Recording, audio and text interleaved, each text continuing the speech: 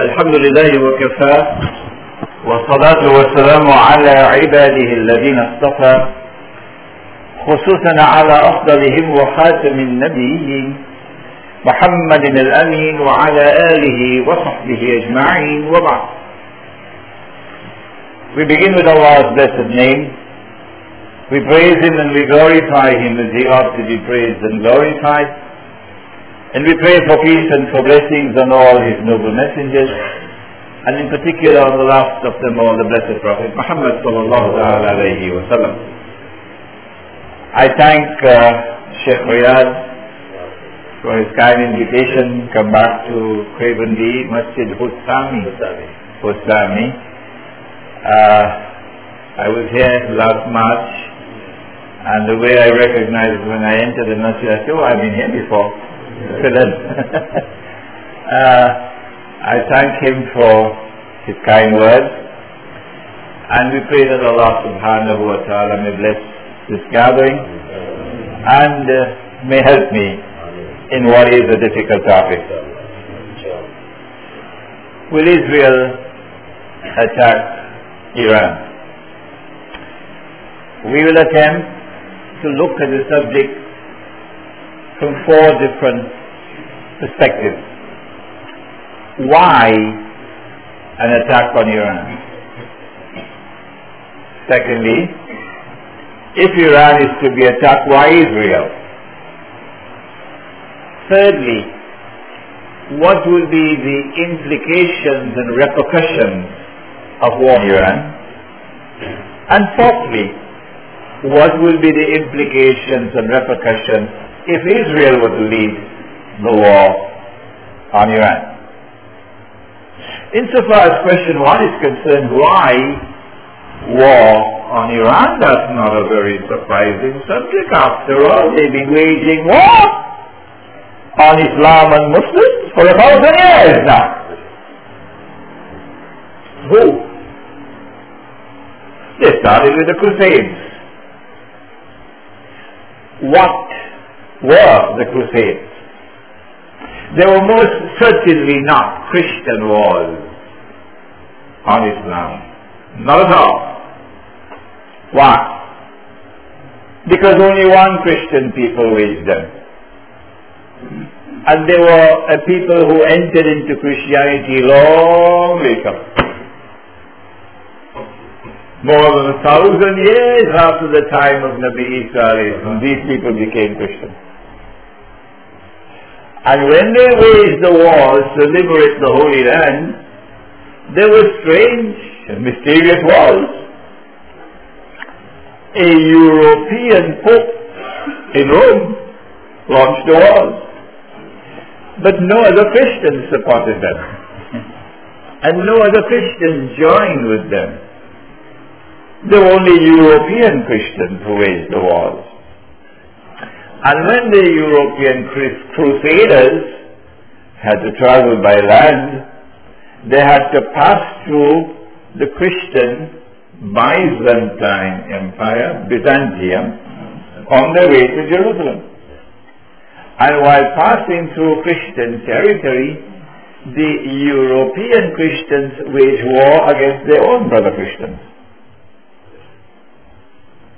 So we say, these were not Christian wars against Islam.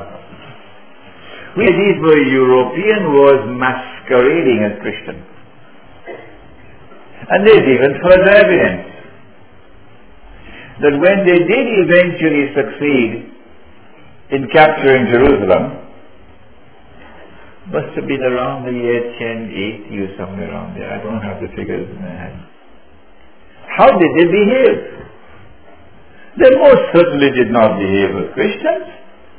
They didn't even behave as human beings. They behaved as beasts. They unleashed a barbaric slaughter of all the residents of Jerusalem. They didn't spare women, they didn't spare children, they didn't spare old people. The streets were flowing in blood. They took their horses and stabled their horses in our masjid. So these were not Christians. Nabi Isa alayhi salam would not recognize them as people who follow him. They look as though they're following Satan, not Christians. And they've been waging war ever since. Who are these people who've been waging war on Islam and Muslims for 1,000 years now? Who have used every devilish means possible to paint Islam in the worst possible colors while giving Salman Rushdie a knighthood. They're very comfortable with Salman Rushdie. Who are these people who declared of Muhammad alayhi salatu wasalam, he is the Antichrist? Who are these people who have cartoons of the Prophet alayhi salatu wasalam in Denmark? Who are these people who wage war on Iraq and pick up people from the streets of Rome and pick up people from the streets of Afghanistan, of Kabul, and take them to Guantanamo and then have them abused and sexually abused? And he's Christian. It doesn't seem to me as though they are Christians. And who take copies of the Quran and flush them down a toilet? No. I cannot recognize such people as Christians. Not at all. They've been waging war on Islam for 1,000 years now. And so war on Iran would be nothing new. We are accustomed to it. In previous lectures, we directed attention to that verse of the Quran, which we said appears to us to be most important verse of all in the Holy Quran. Single verse explaining the world today and explaining those who are waging war on Islam. For the benefit of my dear brother, my beloved brother Sheikh Riyad, who has not been attending the previous lectures, let us repeat the ayah. You have to show patience with me a little bit. You've heard it so many times already. Surah Al-Ma'idah, and the ayah is somewhere around 49. The numbering did not come with Jibreel alayhi salam. We did the numbering. And Allah subhanahu wa ta'ala declares, بَعْدَ أَعُوذُ بِاللَّهِ مِنَ الشَّيْطَانِ الرَّجِيمِ يَا أَيُّهَا الَّذِينَ آمَنُوا, O you who have faith in Allah, لَا تَتَّخِذُوا الْيَهُودَ وَالنَّصَارَ أَوْلِيَاءَ. Do not take the Jews, do not take the Christians as your friends and allies. I had a meeting today with Bishop Quinlan, the Anglican bishop, with whom we're going to have the dialogue next week Wednesday at UTC, a Muslim-Christian dialogue on signs of the last days. It promises to be an interesting dialogue, inshallah. And I was explaining this verse of the Quran to him, Bishop Quinlan. O you who believe in Allah, do not take the Jews and do not take the Christians as your friends and allies. And Allah could not have been speaking about all Jews and Christians. No. Because in the same Surah Al-Ma'idah, he says, وَلَتَجِدَنَّ أَقْرَبَهُمْ مَوَدَّةً لِلَّذِينَ آمَنُوا الَّذِينَ قَالُوا إِنَّا نَصَارَى. That the Christians would one day become your dearest friends, the ones who show the greatest love and affection. So using the Quran, we'll be able to recognize a Christian. If he's hostile to Islam, he's not a Christian. Because that's what Allah says. So Allah will not be speaking about all Jews and all Christians. Well, then which Jews and which Christians? The answer is right there in the verse is followed. It took him around the same 15 years to understand it. 15 years to understand. بَعْضُهُمْ أَوْلِيَاءُ بَعْضٍ, meaning, do not take such Jews and do not take such Christians as your friends and allies who themselves are friends and allies of each other. بَعْضُهُمْ أَوْلِيَاءُ بَعْضٍ, who themselves are friends and allies of each other. Imagine that. 15 years to understand just these few words of the Quran. How little knowledge we have. How little. وَمَا أُوتِيتُمْ مِنَ الْعِلْمِ إِلَّا قَلِيلًا. But Christians and Jews were never allies and friends of each other. The Christians accused the Jews of the crucifixion. There was always enmity and hostility and hatred between them. The Quran is anticipating a time that will come when there will be a strange and mysterious Christian-Jewish reconciliation and the establishment of friendship and alliance between Christians and Jews. And that has happened. It has taken place in Europe. It is that Christian-Jewish alliance which has given to the world modern secular Western civilization. It is that Jewish-Christian alliance which has been waging a campaign of vilification against Islam and Muhammad sallallahu alayhi wa sallam. My teacher, of blessed memory, Maulana Fadlur Rahman Ansari, understood that, but didn't tell us. We were too young, we were boys. But when he wrote the Quranic Foundations and Structure of Muslim Society in 2 volumes, and we're going to soon have that book inshallah on the internet, you can download it. He began that book with a chapter. He's telling us, I know what's happening. He began that book with a chapter on the Christian-Jewish campaign of vilification on Islam and Nabi Muhammad. So the Quran is anticipating a time to come in the future when there will be a mysterious Christian-Jewish reconciliation, when a Pope in Rome would absolve the Jews of any responsibility for the crucifixion, and a Christian-Jewish friendship and alliance will emerge. The Quran is saying that, not me. When that happens, then Allah, forget about the Security Council of the UN and forget about CNN. Allah is saying, you are prohibited. You are prohibited. You Muslims, you are prohibited from maintaining friendly ties with such people. Why? We want to know. Why? We accept, oh Allah, we will obey. But why? Like Nabi Ibrahim alayhi salam, كيف تحيي الموتى أولم تؤمن بلى ولكن ليطمئن قلبي. I want to know why. How do you give life to the dead? So it's permissible to ask. And Allah asks, oh, don't you have faith? He says, yes I do, but I want to understand. So why has Allah prohibited us from maintaining friendly ties with that Jewish-Christian alliance? Not all Jews. No. So this is not an attack on Judaism. Forget it. If you're preparing to launch an attack on Imran Hussein, forget it. This is not an attack on Judaism. Because it's not all Jews. And this is not an attack on Christianity. Because it's not all Christians. It's only some Jews and some Christians. Which ones? The ones who come together and embrace each other in a mysterious Jewish friendship, Jewish-Christian friendship and alliance. Why has he prohibited it? The words which follow gives the answer. وَمَنْ يَتَوَلَّهُ مِنْكُمْ فَإِنَّهُ مِنْهُمْ. Those of you who turn to them with friendship and alliance, like Pervez Musharraf, those of you who turn to them with friendship and alliance, like the Saudi royal family after they turned their backs on King Faisal and abandoned him, rahimahullah, those of you who turn to them with friendship and alliance, فَإِنَّهُ مِنْهُمْ. You now belong to them.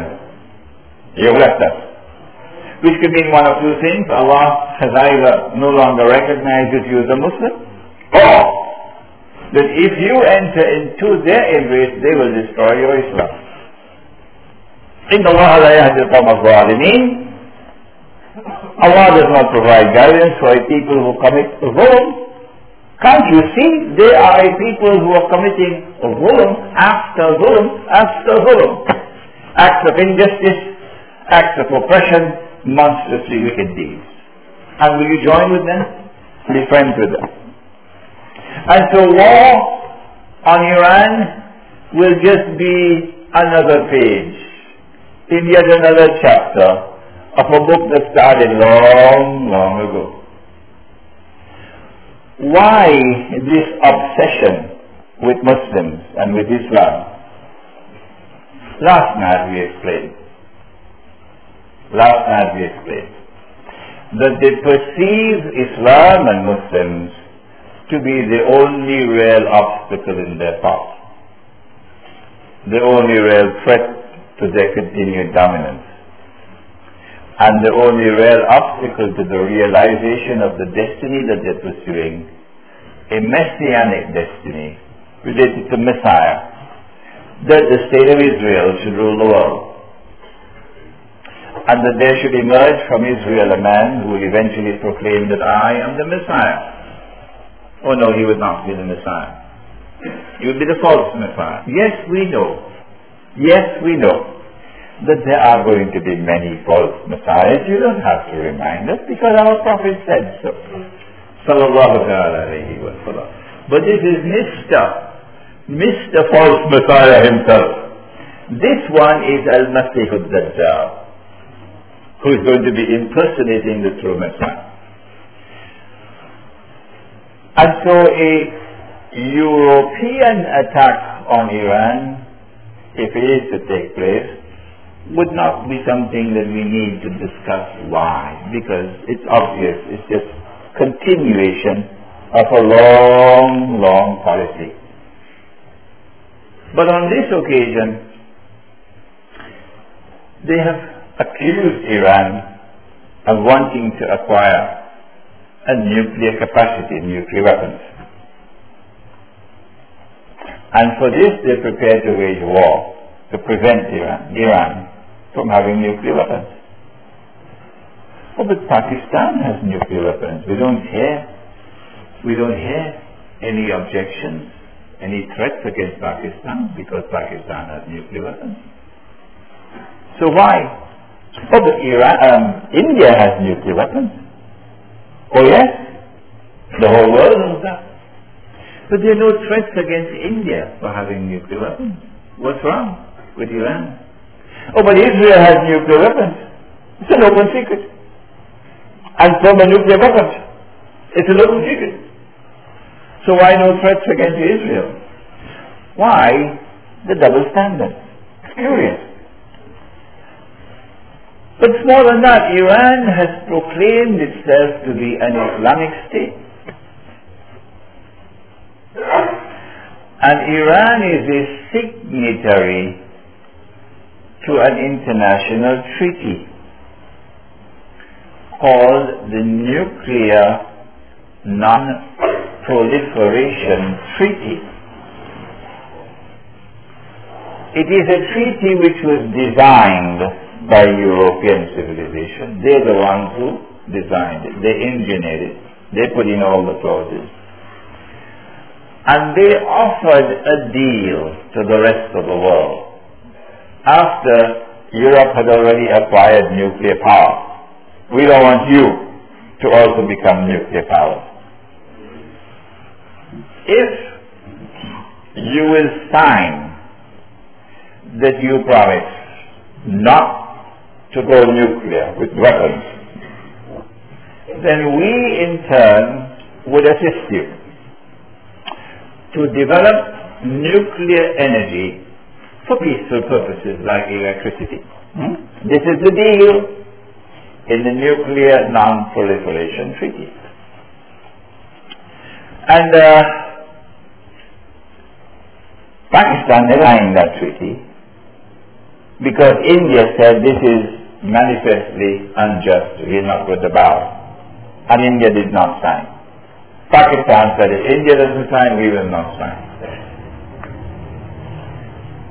There's a problem with the Nuclear Non-Proliferation Treaty from an Islamic perspective. Because Allah subhanahu wa ta'ala gives a command in the Quran.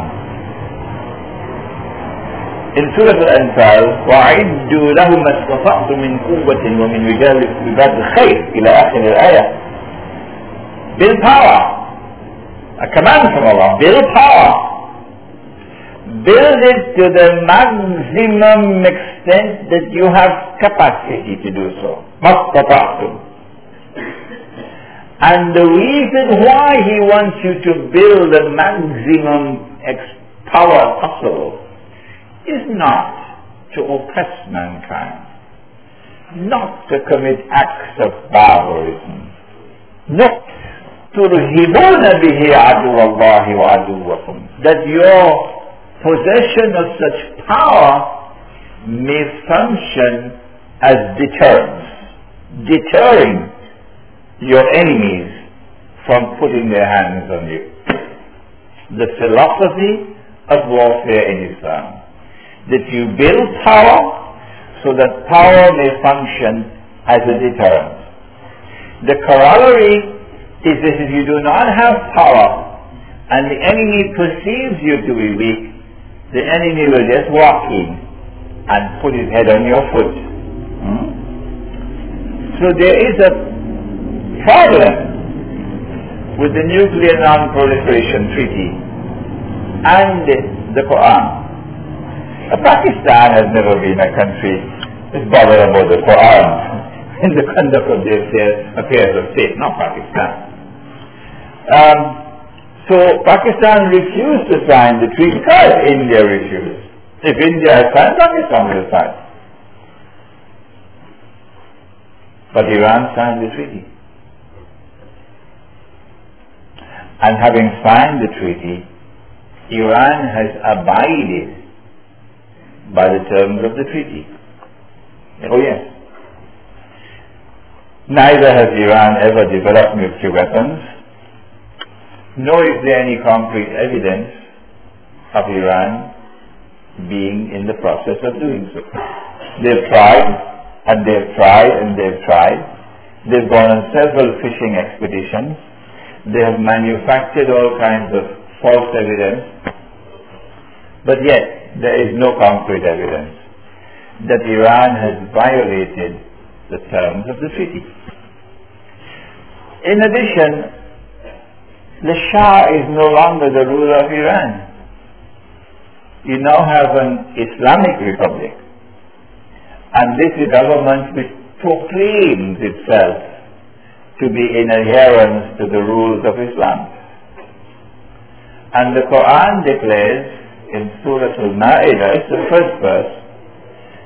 first verse, when you give your word, keep your word. Stay in the Quran. Ufu bil-uqud. This is applicable to international law, that when you sign a treaty, you must honor your contractual obligations, your treaty obligations, according to the Quran. When the Prophet ﷺ signed the Treaty of Hudaybiyah, he couldn't read, so they had where to sign. After he had concluded the treaty, then Abu Jandal, I think his name was, came forward, and he had broken loose, and he didn't want to go back to Makkah. Huh? I want to go with you. But the treaty said that anyone from Makkah who came would be sent back, would not be allowed. But anyone from Medina who returned to Makkah would be allowed to remain. And Abu Jandal is begging the Prophet ﷺ, his pathetic state, don't send me back. And the Prophet said, no, we have to abide by our word. In international law, this is called Pacta Sunt Servanda. The treaty obligations must be respected, must be fulfilled. They don't do it. They don't do it. I'll give you a spectacular example. When the international monetary system came into being, the present one, in 1944, with the Bretton Woods Agreement, and then with the International Monetary Fund, the Articles of Agreement of the International Monetary Fund, international law was established. And the law was that one currency namely the US dollar, by law would be redeemable in gold. If you have 35 US dollars and you take it to the United States, the US government is legally obliged to change it, to redeem it for 1 ounce of gold. The law did not permit individuals to do it, only government. So what you'd have to do in South Africa is you'd have to convert your South African rands to US dollars and give it to your government and say to your government, could you kindly get me the gold? The government will then have to take it to Washington, get the gold and give the gold to you. The government may maybe charge you a small price for that, the logistics of this. But the US government was legally obliged under international law to redeem US dollars for gold at the rate of $35 an ounce. In 1971, September 71, the British government came to the United States with, I think, $3 billion worth of US dollars and asked under the law for it to be redeemed in gold. Now, Richard Nixon realized that the game was up. The game was up. Because if we redeem the British money to gold, Monday morning, guess who's going to be at the front of the line? Saudi Arabia. And after Saudi Arabia will be Kuwait. And China will be trying to elbow them out because China also has a pile of US dollars. And Uncle Sam didn't have the gold for all the paper he printed. Now if I do that, they put me in jail. That's fraud. Because Uncle Sam realized the game was up. What Richard Nixon did was, he said, we gave our word, but we don't have to keep it. That is their conception of fulfilling treaty obligations. So they're not accustomed, they're not a people who are accustomed to the Muslim who gives his word and keeps his word. It's something that's strange to them. So when Iran says we've given our word and we are keeping our word, it's something strange to them. You can actually have a people who give their word and keep their word. We don't believe that. So they're saying, we don't trust Iran. We don't trust Iran. And on the presumption that they have a covert agenda or maybe a dream to develop nuclear weapons, we're going to wage war on them. We shouldn't even dream of that. Is this a philosophy of warfare that anyone can be proud of? If this is the way you wage war, tomorrow the world is going to be a jungle. And yet this is precisely what they're doing. On the presumption that Iran has a covert program for developing nuclear weapons without any evidence, concrete evidence to this, they are threatening to wage war on Iran.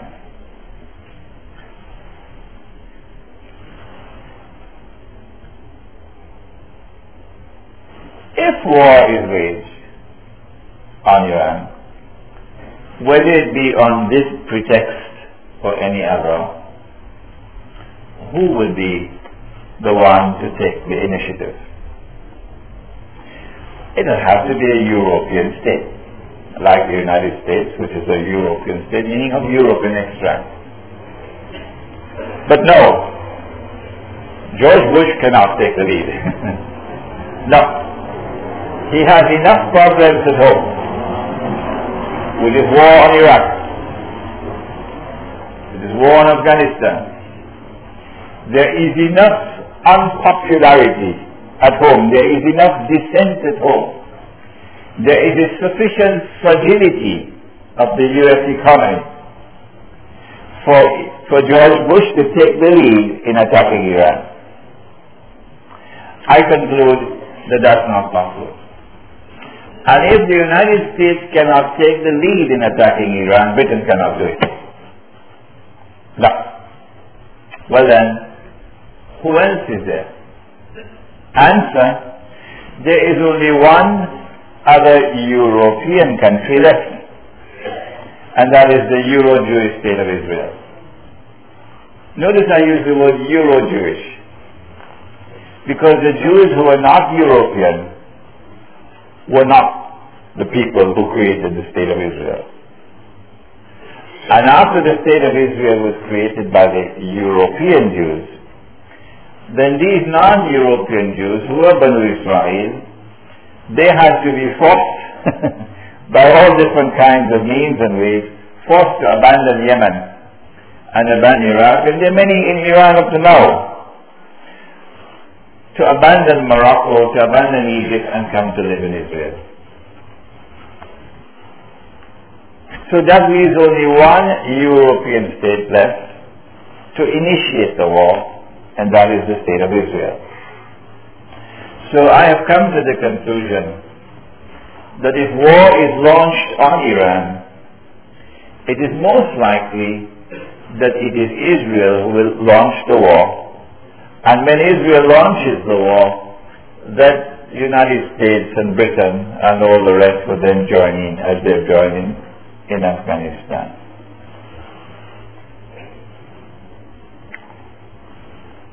If Israel launches the war, what kind of a war would it be?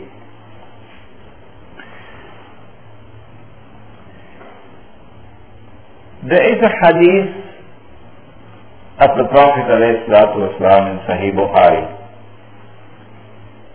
in which he prophesied that the Euphrates, the river Euphrates, will soon uncover a mountain of gold. A mountain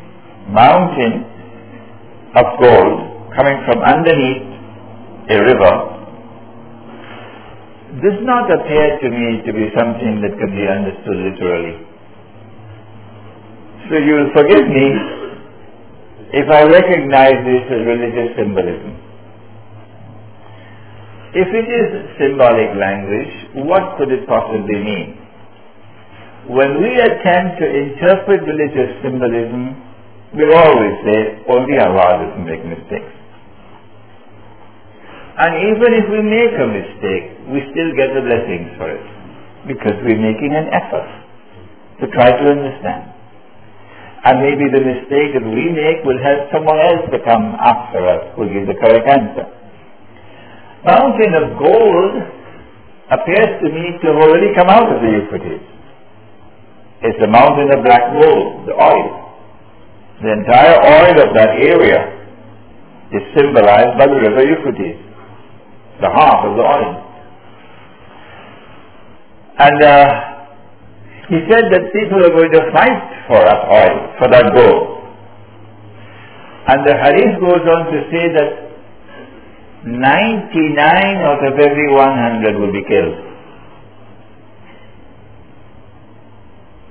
Again, you'll forgive me if I conclude that wars in which conventional weapons are used never result in 99 out of 100 being killed. At least, not normally. And therefore, it appears to be pointing in the direction of the use of weapons of mass destruction. That 99 out of 100 will be killed. Therefore, one to suggest that if war is launched on Iran, and if Israel launches the war, that it is very likely that nuclear weapons will be used. Or maybe new weapons of warfare never used before, but weapons of mass destruction for the first time would be used. If that happens, it could result in massive destruction of the infrastructure of Iranian society, the Iranian economy demolished. And for years and years and years to come, Iran will not be able to pose any military threat, significant military threat to anyone except guerrilla warfare. And they can handle guerrilla warfare. Yeah.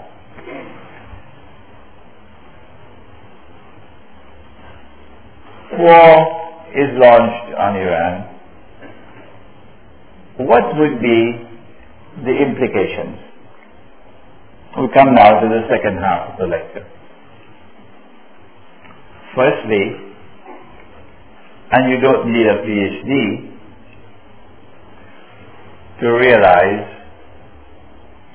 that Iran is a major oil producer and a major oil exporting country.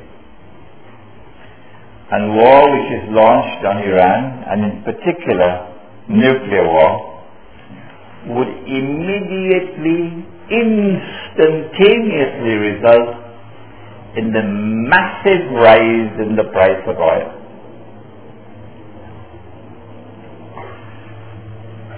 This would happen after the homework has been done, namely that the industrial economy has come to the world with all its factories, with all its consumption of oil, and nearly every economy in the world is now hooked to oil, and only the rich will be able to afford.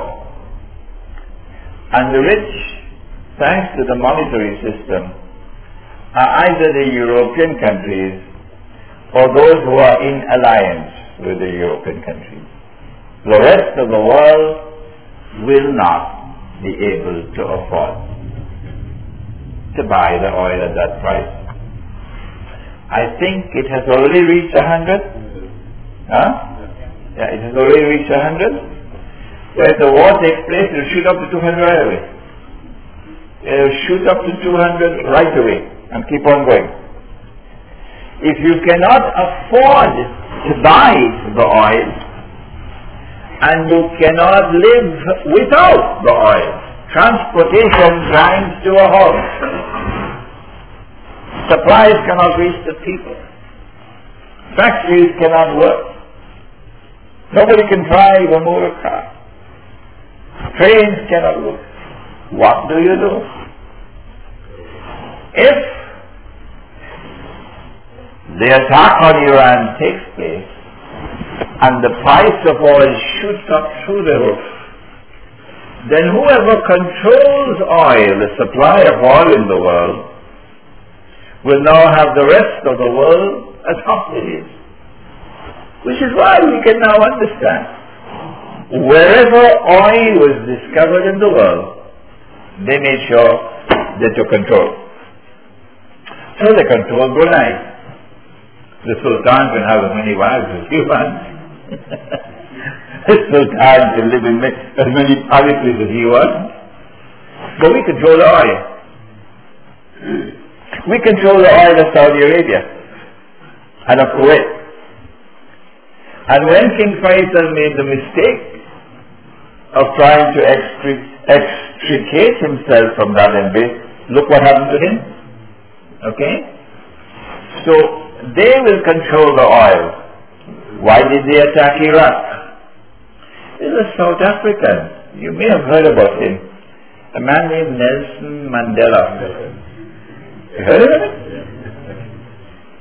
When they were threatening to attack Iraq, he said that it's the oil they want. That's what he said. It's the oil. He was right. There were no weapons of mass destruction in Iraq. So when they control the oil, and you are hooked to the oil, and the oil is now beyond your pocket, you cannot afford to buy it. Most of the countries of the world will not be able to buy it. Well then there is now an opportunity for oil blackmail. The system seems to have been designed for this culmination. Oil blackmail. You want the oil? You will have to submit to Israel. You don't submit? No oil. Come in. Surah Al-Kahf of the Quran, incidentally, I did not expect that there would be such a huge demand for that book. Because I didn't realize Cape Town has so much love for the Quran. I didn't realize that. Few people today bother to study the Quran. So I thought Surah Al-Kahf on the modern world would be a book that only few people would be interested in. But still I want to write it. But the demand has been so great that the supply that we brought from Malaysia, I'm told might be finished in another 2 days or so. So if you do not get a copy, what I suggest you do is to simply give your name and give a contact number, so we can place another order from Malaysia to ship some more for you. Now, Surah Al-Kahf of the Quran has guidance in it with which to respond to such a predicament. Namely, you are hooked to oil, and the price of oil is now beyond your reach. And so you have to submit, otherwise there will be chaos. When the young men fled into the cave, remember the Quran says that the sunlight entered the cave morning and evening. وَتَرَى الشَّمْسَ إِذَا طَلَعَتْ تَزَاوَرُ عَنْ كَهْفِهِمْ ذَاتَ الْيَمِينِ وَذَاتَ الشِّمَالِ. The sunlight entered into the cave from the right and from the left, morning and evening. And the bodies of the young men were rolling. وَنُقَلِّبُهُمْ ذَاتَ الْيَمِينِ وَذَاتَ الشِّمَالِ. I put it wrongly. وَتَرَى الشَّمْسَ إِذَا طَلَعَتْ تَزَاوَرُ عَنْ كَهْفِهِمْ ذَاتَ الْيَمِينِ وَإِذَا غَرَبَتْ تَقْرِضُهُمْ ذَاتَ الشِّمَالِ وَكَلْبُهُمْ بَاسِطٌ ذِرَاعَيْهِ بِالْوَسِيطِ. The bodies of the young men were rolling towards the sunlight, morning and evening. وَنُقَلِّبُهُمْ ذَاتَ الْيَمِينِ وَذَاتَ الشِّمَالِ. The reason why the bodies of the young men were rolling to the sunlight because of attraction to the sunlight, phototropism. And the attraction to the sunlight was because when you get the sunlight can be transformed into energy. And this is called photosynthesis, I believe. I studied physics when I was a boy, long time ago. And therefore, Surah Al-Kahf is pointing to you the direction you must take to survive when the price of oil reaches where you cannot reach. Namely, you have to exploit solar energy. If you attempt to exploit solar energy, you will then see what your enemies are going to do. Or they're going to come with a big stick to beat the daylights out of you, because they know that if you were to successfully exploit solar energy, you will be out of their grip. If there is an attack on Iran, regardless of who attacks, not only will the price of oil instantaneously rise, but also the price of gold.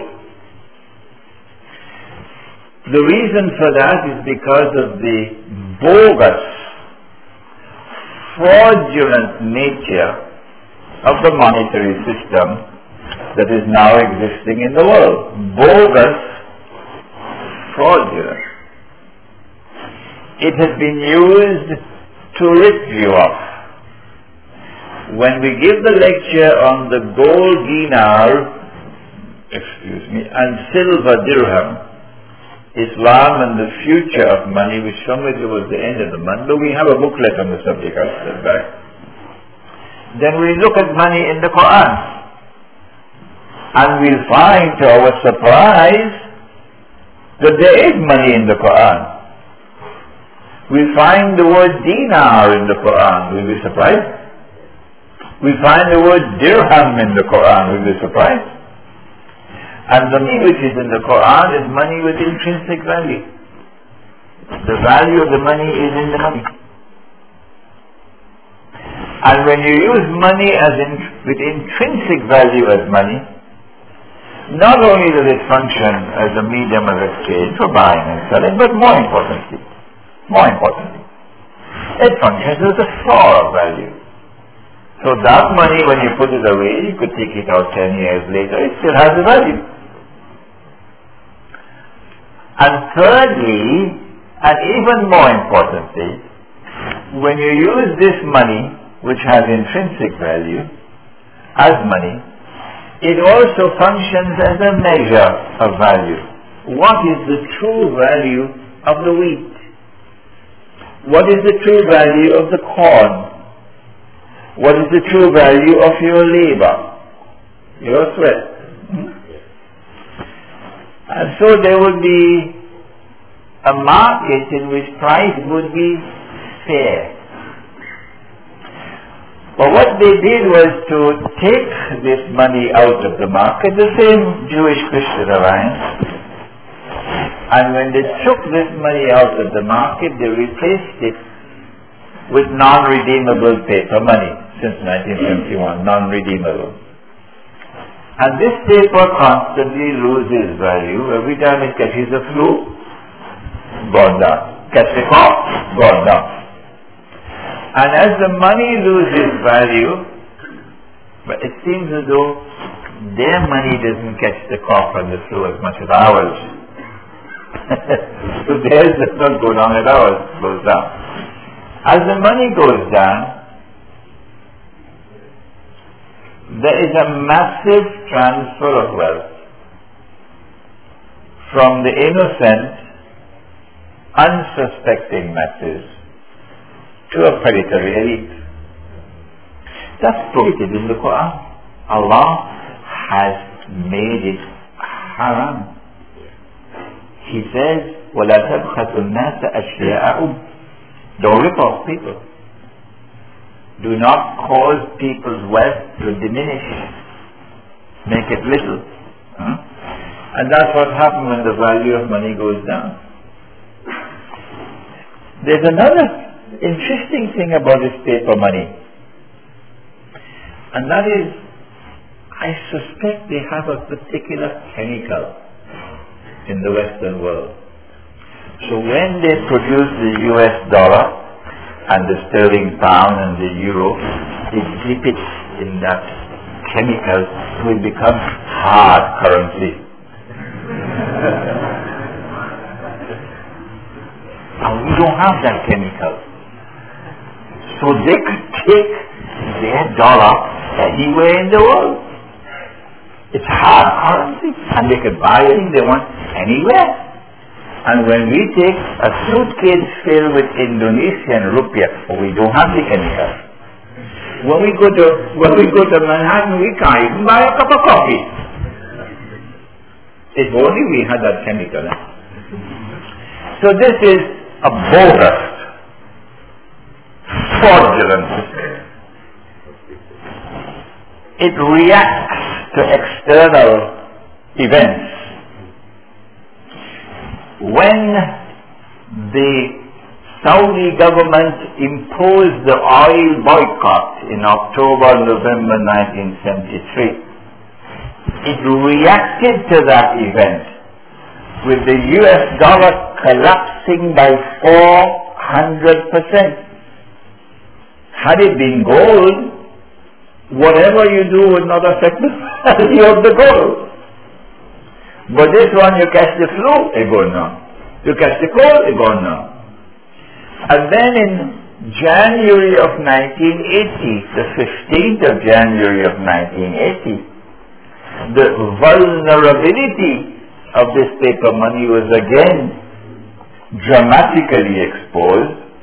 The Iranian revolution had taken place in 79, and there was a fear this revolution which was anti-systemic, remember Imam Khomeini declared of the United States that it was a Shaitan al-Akbar. Do we have anyone today who dares to say that? Do we have? He said this is a Shaitan al-Akbar, pointing to the United States. There was a fear that this anti-systemic revolution might be exported to other parts of the Muslim world. So Wall Street was in a state of jitters. What's going to happen? And then the Soviet Union intervened at the end of December 1979 to contain the Iranian revolution on the eastern side, so it doesn't go to Afghanistan. And that confirmed the analysis that Wall Street had been conducting concerning the danger posed by the Iranian revolution. When the Soviet Union did that, when Wall Street realized that they were right, on the 15th of January 1980, the US dollar collapsed to the lowest value it has ever collapsed in history. 850 is the lowest it has ever been. I expected, and I was wrong, I expected there was going to be a meltdown of the US dollar. And I've been saying that for 15 years now. And it is, that is correct, meltdown is coming. But I thought that the meltdown would come suddenly. And I was wrong. The meltdown is taking place incrementally, little by little, like a game, like a dance going on. Over the last few weeks, you would notice what's been happening. Yesterday, the information I got was that the US dollar had reached 870 something dollars to the ounce of gold. So it has already crossed the lowest point. And so we are now in the meltdown. I didn't expect it this way, but it's happening. And what I've been saying for 15 years is now taking place. I can only hope and pray that one day my learned and distinguished brothers, the Muftis of Islam, would realize that they have not studied the subject adequately and they've been making mistakes. This is not for me to speak bad of them. No. I respect them. But you are wrong. You're very wrong when you give a fatwa that this bogus, fraudulent monetary system is halal. You are wrong. And it is time for you to correct yourself. The minute the Mufti gives the fatwa that this is haram, then no Muslim in South Africa would pay his zakat in this state. He said, no, I want my zakat to be accepted. So you have to give me dirham. So there will be a market for dirhams and dinars. Anyone who is getting married will pay his mahar in dinars and dirhams. When you're going for the Hajj, you pay the expenses for the Hajj in dinar, because I don't want bogus, fraudulent money in the fulfillment of my religious obligation. So that will be a good start, if only the Mufti will realize. If war on Iran takes place, what will happen is this incremental meltdown of the US dollar will suddenly be accelerated, dramatically accelerated. And you will find the US dollar trading at maybe 1,000, 2,000, 3,000 US dollars to 1 ounce of gold. My understanding is that that would imply the collapse, not only of the US dollar, not only of the US economy, with awesome implications domestically within the US economy, but also the collapse of the monetary system which was built around the US dollar.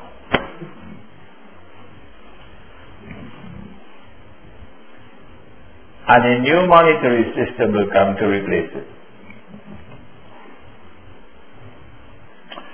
Who will be the beneficiary? We now turn to the last question. What will be the implications if Israel launches the attack, not the United States? If Israel launches the attack and these inevitable consequences flow, and the collapse of the US dollar paves the way for a new monetary system to emerge, then it is most likely that that new monetary system, I wish I knew more about it. I know only a little bit about it, but at least the little I know, I thank Allah for it. The new monetary system is going to be electric money. And so all the money of the world will now be captive within the banking system. You cannot take your money out of the bank. No. You can't take your money home and put it in a box and lock it up. No. Because there's nothing to touch. There's nothing to see. What? Money I can't see? Money I can't touch? What do you think? You think I have the brains of a donkey? That I will accept that as money? Yeah. We go get fatwa. The same fatwa which declared that this bogus, fraudulent paper money is halal, the same fatwa will be delivered by those who will now be traveling first class when they travel. Wall Street is very pleased with such fatwa. It will be electronic money, and it will be captive in the banking system around the world. You can't take the money out. No. All that you can do is transfer the money from one account to another. But we will deal with the subject in greater detail in that lecture on the gold dinar and silver dirham. Who controls the banking system around the world? I cannot be accused of being anti-Semitic for giving you facts. Why? Is it that you no longer have the freedom to even mention facts? Jewish bankers have always been upfront excelling in banking all through the history. And Jewish bankers literally control banking system around the world. If I'm wrong, would you kindly give me the evidence to the contrary so I can apologize? And I can withdraw my remarks. Yeah.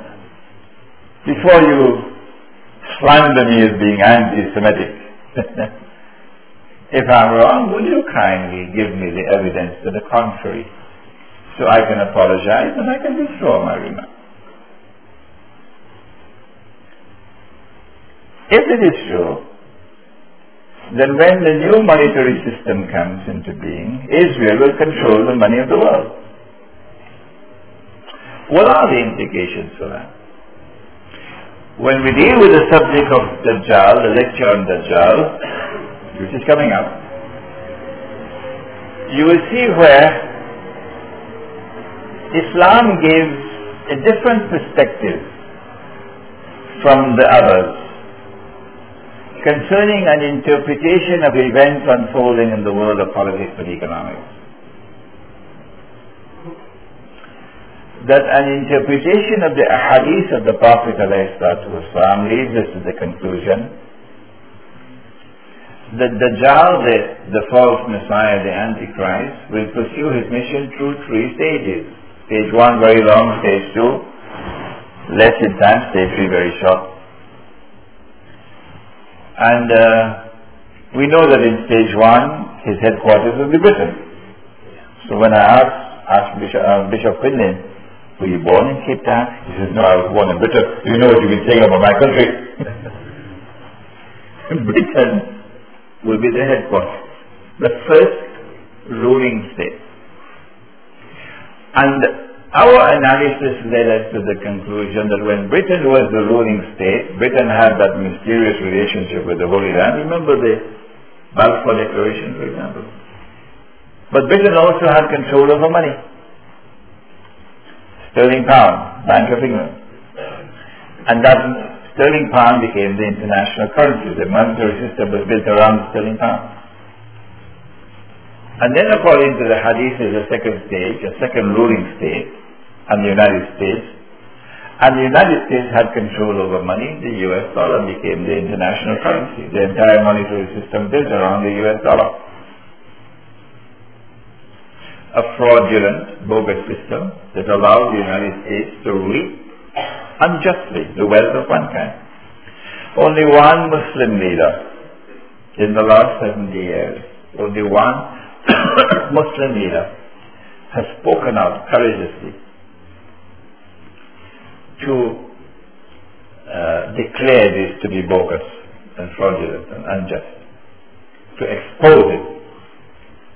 And he was not a mufti, he was not a sheikh, he was an essentially secular Prime Minister of Malaysia named Dr. Muhammad Mahathir.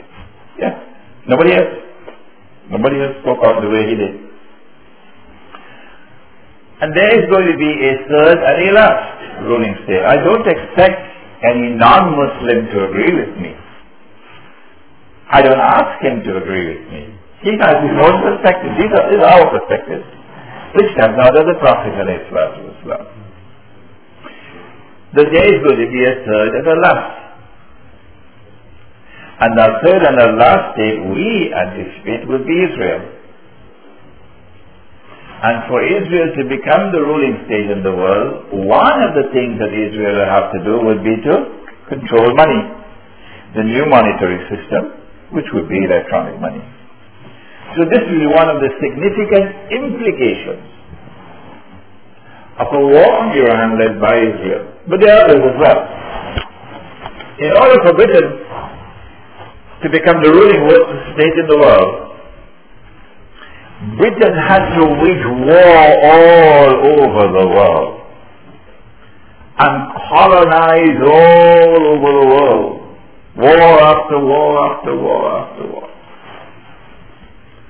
For Britain to become the ruling state in the world. In order for the United States to take over for Britain, the United States had to be the clinching factor for victory in the First World War. Without the United States, Germany would have won the war. It is only when the United States entered the First World War that the tide turned against Germany. And then again in the Second World War, it was the United States that led the war. So in order for the United States to take over from Britain as the new ruling state in the world, the United States has to demonstrate its capacity to wage major war. If Israel is to replace the United States, then Israel will also have to wage war. Demonstrate its capacity for major war. Demonstrate its capacity for the use of nuclear weapons. You cannot be the ruling state in the world today unless you have nuclear weapons and you show you have the capacity to use them. Finally, in the same way that Britain expanded her territories, the sun never set on the British Empire. In the same way the United States expanded her territory all over the world, so too Israel will have to expand. I have a quote from Moshe Dayan. I wrote it out and I brought it. General Moshe Dayan said, and this is a quote from the London Times of the 25th of June 1969. The very famous Israeli general. And he's not Dajjal. No, he has one eye, but he's not Dajjal.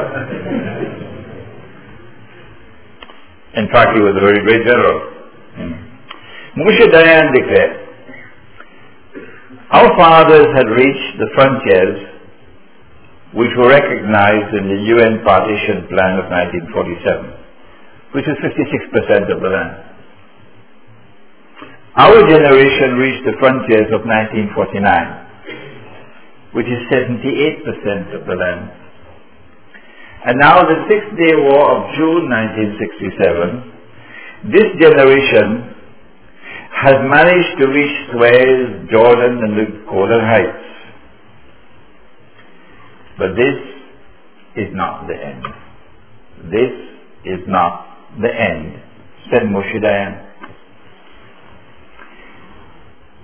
Because the Bible says, the Torah, that the land, the Holy Land, extends from the river of Egypt to the river Euphrates. Whoever wrote that, of course it didn't come from Allah, whoever wrote that has written down the recipe for Armageddon. Whoever wrote that. Because Israel now, in order to successfully achieve her messianic destiny, in order for Dajjal to be able to convince the people that he is indeed the true Messiah, the state of Israel will have to expand even further. The only way that the state of Israel can expand dramatically to take on all of this territory is with a big war. This is my opinion, I can be wrong. It is possible that war on Iran can be used as a pretext for that bigger war which will allow Israel to expand to that entire territory from the Suez, to take control of the Suez Canal, to the river Euphrates, and therefore taking control of the oil of the Euphrates. If this happens, then the stage would be set for Israel to replace the United States as the new ruling state in the world. When that happens, as I expect it to happen, then the basic thesis of my book, Jerusalem in the Quran, would have been validated. If you have not as yet read Jerusalem in the Quran, please read it. But I just had dinner in a home here in Prison B, and someone who read Jerusalem in the Quran asked me a question, which led me to conclude he hadn't read Jerusalem in the Quran. So maybe you have to read it a few times. There is a book at the back entitled Signs of the Last Day in the Modern Age. In that book you'll find this like written out. I have taken out part of the lecture because of time, but you'll see the complete analysis in that book. Signs of the Last Day in the Modern Age. You'll also see last night's lecture on Islam and the End of History in that book. So I suggest that you read that book, inshallah. If war on Iran takes place, then that's the fall, finally.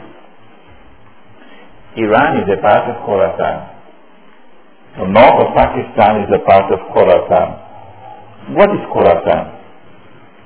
The hadith of Tirmidhi, the Sunan of Tirmidhi, that the Prophet said, when you see the black flags coming from the direction of Khorasan, know that no one will be able to stop that army until it reaches Jerusalem.